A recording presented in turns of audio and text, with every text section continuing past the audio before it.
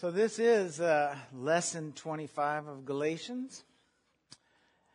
And we are nearing the end of chapter 5. And because it's such familiar ground, there's little to no dispute on the meaning. We can really finish up chapter 5 today. The fact is, we should be done with the whole thing in 2 more weeks. Because chapter 6 is relatively simple as well. But what we've found so far in the book of Galatians is that there's a problem, that the problem here is either the Jewish believers or maybe the proselytes to Judaism are trying to get God-fearing, believing non-Jews to fully convert to Jewish law. They're trying to persuade them to be circumcised, which is really a shorthand way of saying becoming a proselyte in the manner that was prescribed by the rabbis and sages. And this process would be that it would entail that a Gentile first learn the laws of God, but not just the laws of God, but all the subsequent rulings of the rabbis that were to be obeyed with equal reverence. All those additions regarding the keeping of the law. They would vow to live by those things as a Jewish person would live. Then they would be circumcised. They would go to the temple and offer a burnt offering. And this process would make them part of Israel under Jewish law. And I emphasize Jewish law because it's not found in God's law. So the influencers see becoming part of the nation of Israel in the traditional process as an essential part of salvation and securing a place in the world to come. Paul's position, and that of Scriptures, of course, is that is not necessary. Because he sees these non-Jews coming to faith in the God of Israel through the Messiah Yeshua as the fulfillment of the promise given to Abraham. And we find it in Genesis chapter 22 and verse 16. It says, I swear by myself, declares the Lord, that because you have done this and you have not withheld your son, your only son, I will surely bless you and make your descendants as numerous as the stars in the sky and the sand on the seashore. Your descendants will take possession of the cities of their enemies, and through your seed all nations of the earth will be blessed because you have obeyed me. You see, Paul sees that God promised that all nations of the earth would be blessed. And when he says all, he means all. Israel and all the other nations will be blessed through the Messiah Yeshua, who is the seed of Abraham.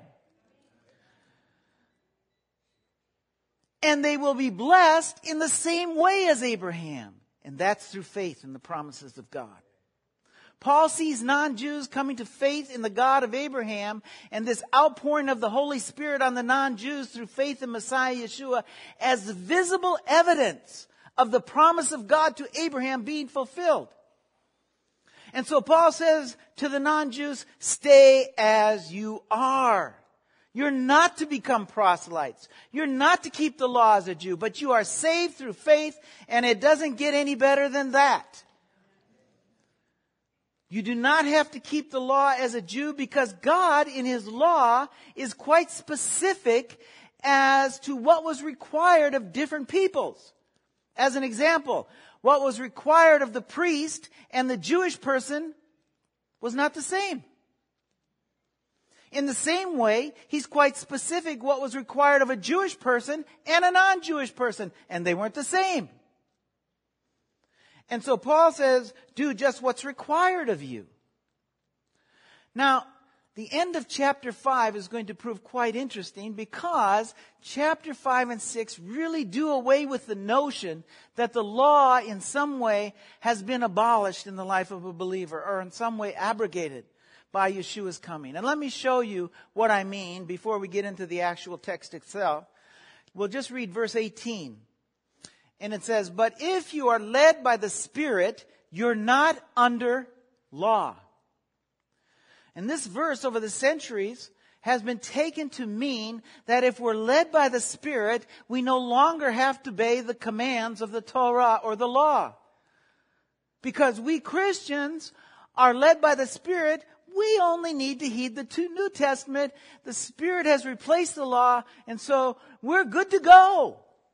And we can just go out and we can live our lives as we see fit because we're good to go. However, that's not a possible meaning. Because in chapter 6, he goes on to say this, brothers, if someone is caught in sin, you who are spiritual should restore him gently. But watch yourself that you may also be tempted. You see, the problem here is if we accept this traditional interpretation, if we accept that, then we have to consider Paul double-minded. Because how can the law be not applicable to us, and yet we still sin? That's impossible. Because John tells us what sin is in 1 John 3:4. He says, everyone who sins breaks the law. In fact, sin is lawlessness. So if sin is transgression of the law, and it is, then how can the law be no longer applicable and you still sin? That's a head scratcher, right? You see, what I'm trying to say is this. Our traditional understanding of verse 18 is not possible. So let's try and look at this in a different light. Let's start with verse 16. And he says this, so I say, live by the Spirit, and you will not gratify the desires of the sinful nature. For the sinful nature desires what is contrary to the Spirit, and the Spirit what is contrary to the sinful nature. They're in conflict with each other, so that you do not do what you want. You see, Paul is telling us that there's a struggle within us. It goes on within us on a daily basis. Every waking moment, there's a battle going on within us for our actions. Or in a Hebrew way of saying it, for our walks, our footsteps through life. And the battle is simple. Will our walk today gratify our flesh? Or will we walk according to God's instructions by following the leading of the Spirit? Which will we do? That's the struggle. And this struggle is something that he explains much more fully in Romans chapter 7, if you remember when we covered Romans. He says this in chapter 7, verse 14. We know that the law is spiritual, but I am unspiritual, sold as a slave to sin. I do not understand what I do. For what I want to do, I do not do. But what I hate to do. And if I do what I do not want to do, I agree that the law is good. As it is no longer I myself who do it, but it is sin living in me. I know that nothing good lives in me, that is, in my sinful nature. For I have the desire to do what is good, but I cannot carry it out. For what I do is not the good I want to do. No, the evil I do not want to do, this I keep on doing. Now, if I do what I do not want to do, it is no longer I who do it, but it is sin living in me that does it. So I find this law at work. When I want to do good, evil is right there with me. For in my inner being, I delight in God's law. But I see another law at work in the members of my body, waging war against the law of my mind and making me a prisoner of the law of sin at work within my members. What a wretched man I am! Who will rescue me from this body of death? And that is, of course, Yeshua. But notice what he says. The law is spiritual. So it stands, if the Spirit is leading us in spiritual ways, it will lead us in the paths that are outlined by the law, because it is spiritual. Amen? Amen. Since Paul says, I am unspiritual, the Spirit will lead you in paths away from your desires and in the way of the law, which is spiritual. See? So the point here is there's a struggle going on within each of us. And yes, it goes in within followers of Yeshua as well. Does the struggle make the law bad or obsolete because we disobey? No, as Paul said, the law is spiritual. And he says, I agree that the law is good. Elsewhere he says, the law is holy, righteous, and good. The law merely identifies the struggle and tells us when we failed in our struggle. That's why Paul said earlier in Romans chapter 7, verse 7, he says, what shall we say then? Is the law sin? Certainly not. Indeed, I would not have known what sin was except through the law. So the law helps us identify sin, which is our failure to walk by God's instructions through the leading of the Spirit. The law identifies the works of the flesh. You see, Paul is actually saying that if you walk by the Spirit will keep you walking within or above the requirements of the law, so that you won't come under the condemnation of the law, which is death. You only come under the condemnation of the law when you fail to keep the commands or transgress the commands. And the leading of the Spirit keeps your walk within the commands of God, or above the commands of God. It keeps your walk in concert with those commands, or above those commands, as Yeshua walked through life above the commands. And he taught us how to live a life above the commands. That's why he said, you have heard it said, thou shalt not commit adultery. But I say to you, do not even look at another woman. Right? He's teaching us to walk above the commands of God. The problem for us in the struggle of walking by the Spirit, or failing to walk by the Spirit and walking in the flesh, what the flesh wants is contrary to the Spirit. And because the law is spiritual, the flesh is also contrary to the law. The Spirit is not opposed to the law, not at all. The Spirit is opposed to our flesh and its transgressions of the law. As Paul said, the law is spiritual, but I'm not spiritual. That means if we want to be spiritual, we need the Spirit and the law. Amen? So Paul speaks of the solution to the struggle within us. And the solution is to walk by the Spirit. The law is spiritual, and the Spirit, of course, is spiritual, and they work in concert together to keep your walk through life spiritual. And those who are reborn, and thereby in Messiah Yeshua, are able to now walk by the Spirit. Yeshua secured for us, each of us, the power of the Spirit to walk through life by living a life that's pleasing to God. And let me say, without rebirth, without the rebirth that Yeshua offers us, you are doomed to struggle and lose. That's why Paul says, for what I do is not the good I want to do. No, the evil I do not want to do, this I keep on doing. If, however, you're led by the Spirit, you will have victory over this struggle and over your flesh. As Paul explains, if we look at the next chapter of Romans, he says this in chapter 8. Therefore, there is no condemnation for those who are in Messiah Yeshua. Because through Yeshua, the law of the Spirit of life set me free from the law of sin and death. For what the law was powerless to do, in that it was weakened by my sinful nature, God did by sending His own Son in the likeness of sinful man to be a sin offering, so that He condemned sin in sinful man in order to make the righteous requirements of the law be fully met in us, who do not live according to the sinful nature, but according to the Spirit. Paul says, what the law could not do because it was weakened by me, by our flesh, the Spirit, in concert with the law, can do. The law is spiritual, but before Yeshua, the law relied on the flesh to carry it out. And as Paul said, that's not possible.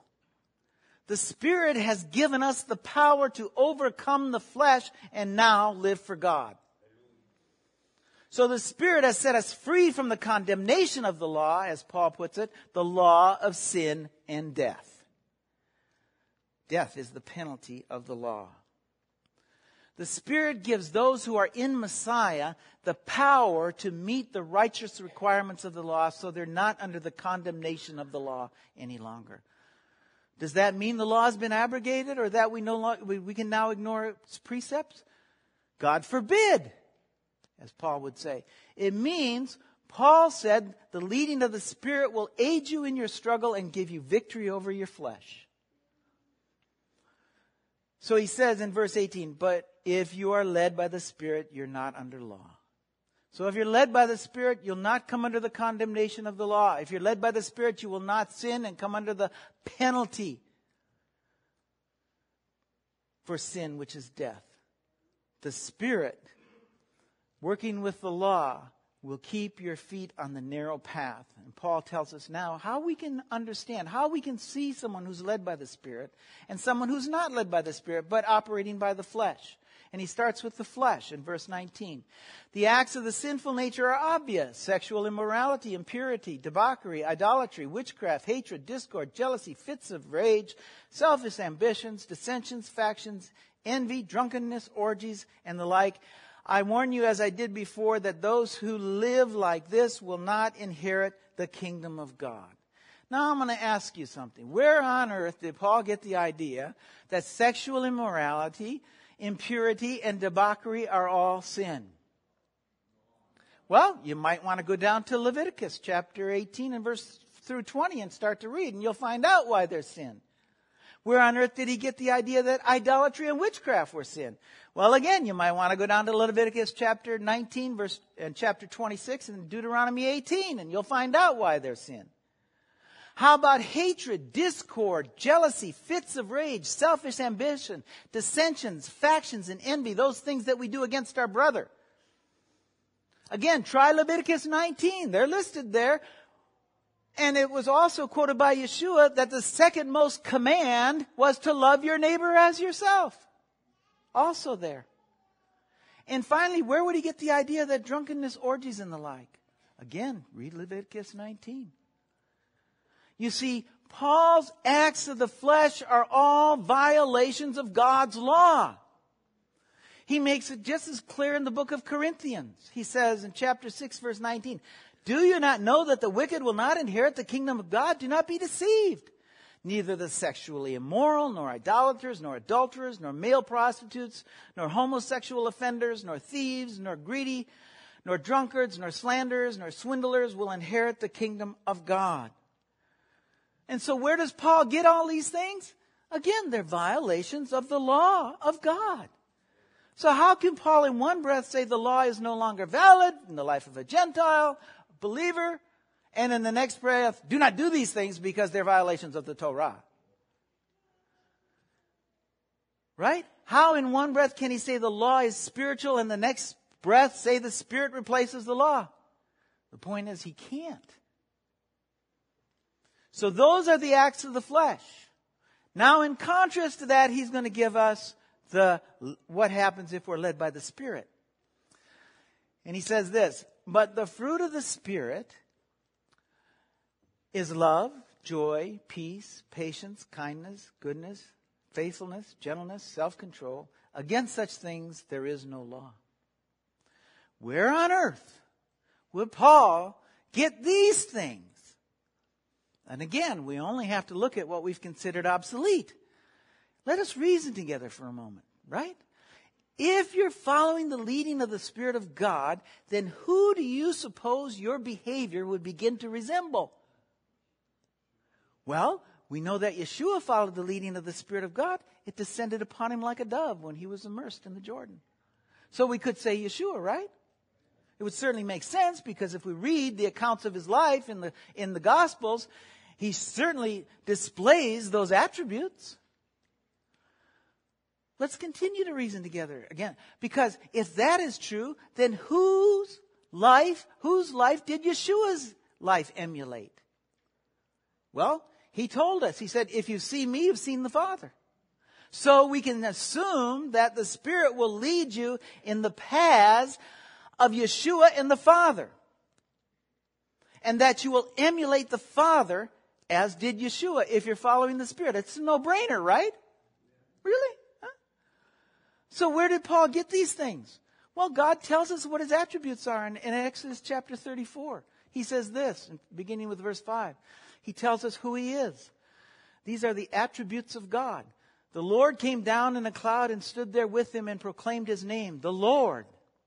And he passed in front of Moses proclaiming, the Lord, the compassionate and gracious God, slow to anger, abounding in love and faithfulness, maintaining love to thousands, and forgiving wickedness, rebellion, and sin. Yet he does not leave the guilty unpunished, but he punishes the children and their children for the sin of their fathers until the third and fourth generation.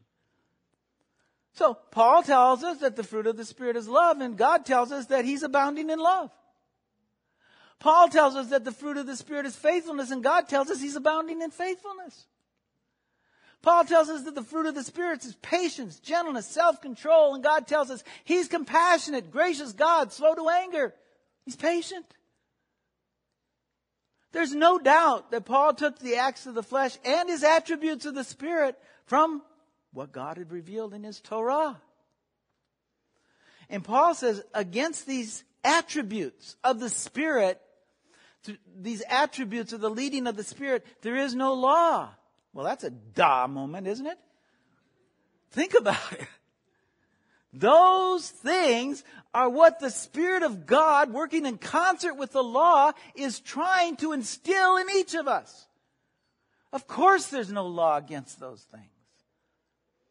The law tells you where your actions fall below God's righteous standards. But if you walk by the Spirit keeps you walking above those righteous standards, and you never come under the condemnation of the law. So no, you don't ignore the law. You follow its precepts, those which apply to you by the leading of the Spirit. For Paul, life is all about the leading of the Spirit and salvation through Messiah Yeshua. And he says this in verse 24. He says, those who belong to Messiah Yeshua have crucified the sinful nature with its passions and desires. So those who belong to Messiah Yeshua, or another way of saying those who are in Messiah, like Messiah, have crucified the law with its passions and desires, right? Wrong. The law has no passions. It has no desires. It is what it is. The Messiah didn't crucify the law. He walked through life by the law and put his flesh, his passions, and desires daily to death. He did that by keeping the Father's law perfectly through the leading of the Father's Spirit. So the death he died was not for his transgressions of the law, but it was for our transgressions of the law. And then he rose to life, to the glory he had with the Father before the world began, so that through him and in Messiah, we might be restored to life as well as it was with Adam before sin entered the world. So, that we, like he, might put to death the deeds of the flesh and walk by the Spirit. So that we might end this conflict within us. And for all that, we might once again walk with God. This because God is the Lord, the compassionate and gracious God, slow to anger, abounding in love and faithfulness, maintaining love to thousands, and forgiving wickedness, rebellion, and sin. And so God has poured out this amazing grace upon us. And Paul tells us this in Romans chapter 6. He says, what shall we say then? Shall we go on sinning, which is transgressing the law, so that grace may increase? By no means. We died to sin transgression of the law, how can we live in it any longer? Or don't you know that all of us who were baptized into Messiah Yeshua were baptized into his death? We therefore have been buried with him through baptism into his death, in order that just as Messiah was raised from the dead through the glory of the Father, we too may live a new life. All so that we may live a new life by God's Spirit, a life free from transgression of God's law, to walking through life by the leading of the Spirit, with a walk that rises above the requirements of the law, free from condemnation. And notice Paul, he doesn't just say, put to death. He doesn't say, no longer live. But he says, what did he say? Crucify, right? Crucify. And you know, when we hear that word, it doesn't bring the same meaning to mind as it did to the Galatians. And you know why? Because the Galatians knew the full extent of the word. They had seen men crucified. The utter brutality of crucifixion. They had seen men tied to the execution stake, struggling to cling to life for days, until they no longer had any strength left and they died from suffocation. You see, you died after days of hanging on the stake from suffocation. The stake would leave you hanging from your arms and your chest, and you'd find it difficult to breathe. And so to relieve the stress, you'd raise yourself up by digging your heel into the stake so that you could breathe. Then you'd slump back down. Well, after a few days, you just didn't have the strength to raise yourself up anymore, and you slumped one more time and you suffocated. That's how you died. How could Paul take something so brutal and put it in such a positive light? How could he take something so brutal and tell us that we as believers should treat something with such brutality? Because that's exactly what he's saying, and it's exactly how we must deal with our flesh. He hits it right on the nose. What he's saying, what he's telling us, is that we must, with the same brutality, we must deal with our flesh. Our sin nature is a powerful force in our lives, and we must subdue it by hanging it on a stake and leaving it there. And let it become weakened until it has no strength left in our lives and it's finally put to death.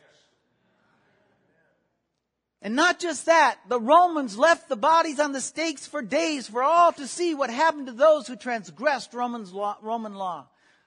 So that it would be a lesson for all. In the same way, the death of our flesh and our new walk that we have received is to be for all to see how severely we must deal with sin and how good life with God is. And so he ends with verses 25 and 26. And some think that this might be the beginning of a new statement, but what it really is, what it definitely is, and what it definitely does is give everybody in Galatia a encouraging but firm slap on the backside. Because he says this: since we live by the Spirit, let us keep in step with the Spirit. Let us not become conceited, provoking, and envying each other. You see, he actually sums up his argument here against conversion with these words, covering exactly what's going on in Galatia. To the Jewish brothers and the proselytes who are pressuring these non-Jews to become proselytes as well, he says, don't you be conceited. God said all nations will be blessed through Abraham. We all need Messiah. We all need the Spirit of God to lead us. Jews and non-Jews. We all put our pants on the same way. And those pants need to be Messiah Yeshua. Non-Jews do not have to become proselytes because it will add nothing, not one thing, to your walk with God. It'll add nothing, can add nothing to what Yeshua has done. And so he says, stop provoking, as you have nothing to be conceited about.